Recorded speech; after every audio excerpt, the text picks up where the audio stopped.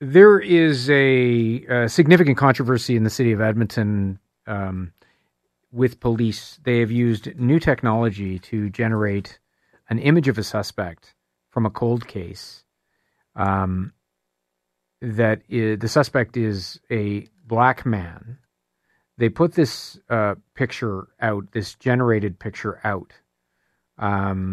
It's a computer-generated image of a suspect. And first of all, the case is a cold case, 2 years old, of violent sexual assault. The victim was left in minus 27 degrees in March 2 years ago. She may never recover from the assault. Lost consciousness. So a very, very serious case and no leads. So the police used this new technology to generate a new image, a 3D image of suspects they've never seen. Immediately, the black community in Edmonton raised concerns about this because the picture appears quite generic, even if it is more descriptive than other things they've put out. The Edmonton police responded a few days later, apologizing and taking down the picture and saying that the trade-off in new information and trying to solve a cold case for the injury and harm it caused the black community was not worth it, and officially they apologized. Joining us now is Dr. Ellen Graytek, Parabon Nanolabs Director of Bioinformatics. And thanks so much for being here, Dr. Graytek.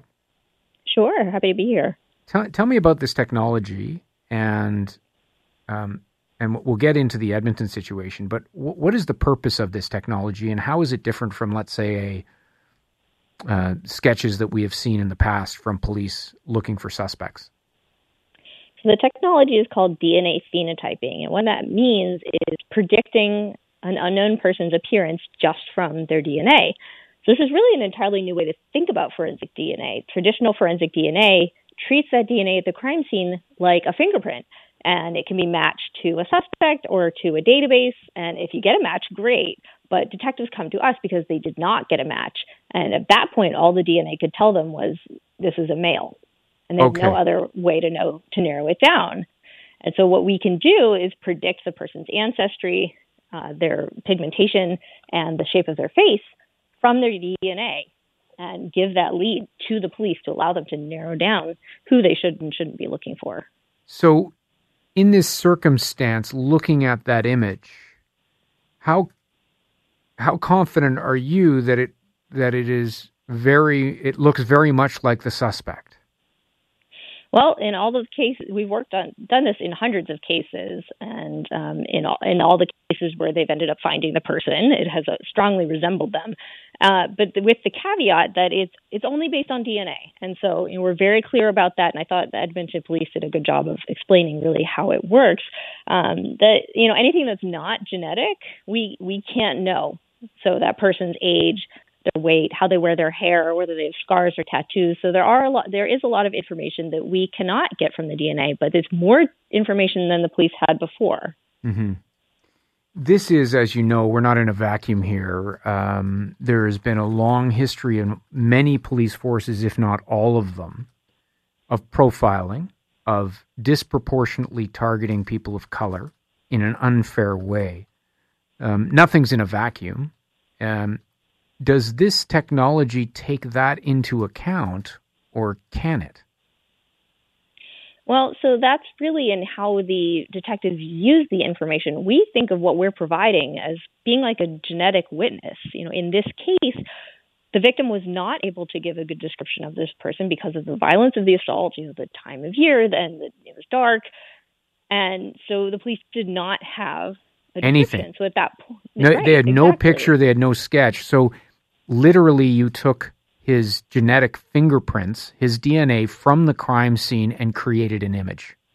Yes. Okay. You've heard... And so go ahead. We really recommend... Sorry, go ahead. Well, I mean, you've heard how members of the Black community in Edmonton see this. Do you understand their concerns? I do. I mean, I'd like to think that I do. But at the same time, it's not the information that is at fault. I mean, if the victim had been able to give that same description to the police, I don't think anybody would have a problem with it. And so it's really just, of course, how it's used. I mean, just like any other piece of information in an investigation, it's part of a whole. It's not the only information that you're going to use to find this person, but you're going to use it in conjunction with other information. And when you can combine it and use it to generate leads, we find that can make a big difference. That a lot of these cases where they don't have a description, or they think they have a description, but the DNA tells us that it's actually someone else, without that information, they can't figure out who they're looking for. In all of your cases, have you ever had problems with, similar to this, where a black man has been identified by the DNA and the community has reacted negatively, saying you're profiling? Have you ever seen something like this, or is this the first one? So it's a common barb that's sort of thrown at our technology, this idea that it leads to racial profiling. And again, it's really not the technology's fault. I mean, if that victim had been able to say, this was an East African man with dark skin and dark hair and dark eyes and a face, describe his face shape, well, the police would not be accused of racial profiling for looking for someone who matches that description. I mean, as long as they use the technology responsibly, not just using it to find anybody who matches that description, because of course that's not what it's for. It's just a piece. So if I understand you correctly, your point, fair enough. If I understand you correctly, your point being simply taking this technology's image and going out and stopping and questioning people who look like that image is certainly a misuse of this technology. But yes, that's not what of course, of course. But that's why I didn't quite understand what you were saying about. Like, are you saying the police maybe should not have put it out as widely as they did publicly? Because isn't that the whole purpose of any sketch or any description, to reach out to members of the public and say, this may be our suspect, or he may look like this? It really depends on the case. I mean, a lot of cases that we work on, the detectives do keep that information to themselves and they use it to prioritize a suspect list. But we've also seen cases where that composite was released publicly, that person saw it and turned themselves in. I mean, that's what I think about in this case. That guy has to be a lot more worried about being caught right now than he was 2 years ago. And maybe this issue of racial profiling and what it brings up for the black community, the history there that we've all heard about and know about now in a much fuller way than we did even a few years ago. The police said after the fact that striking that balance, that putting this out was not good enough because they understood that history. But if an arrest is made, maybe there's a different perspective on that. Yeah, so we'll see what happens. I mean, they're certainly closer to finding this guy than there were before this analysis.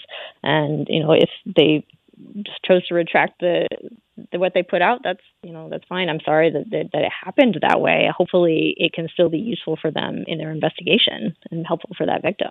It also puts the technology in a difficult position where you certainly can't just put out pictures of people who are white. Like you can't, if there's a suspect based on their DNA that looks a certain way, you're either going to use this or you're not going to use this. I mean, the cases where people have turned themselves in, they were white in those cases. We had predicted their eye color, their hair color, the shape of their face, and it was close enough to have them think, oh gosh, I'm in trouble. I appreciate you coming on a difficult topic, and I appreciate your frankness. Thank you very much. You're welcome. Bye.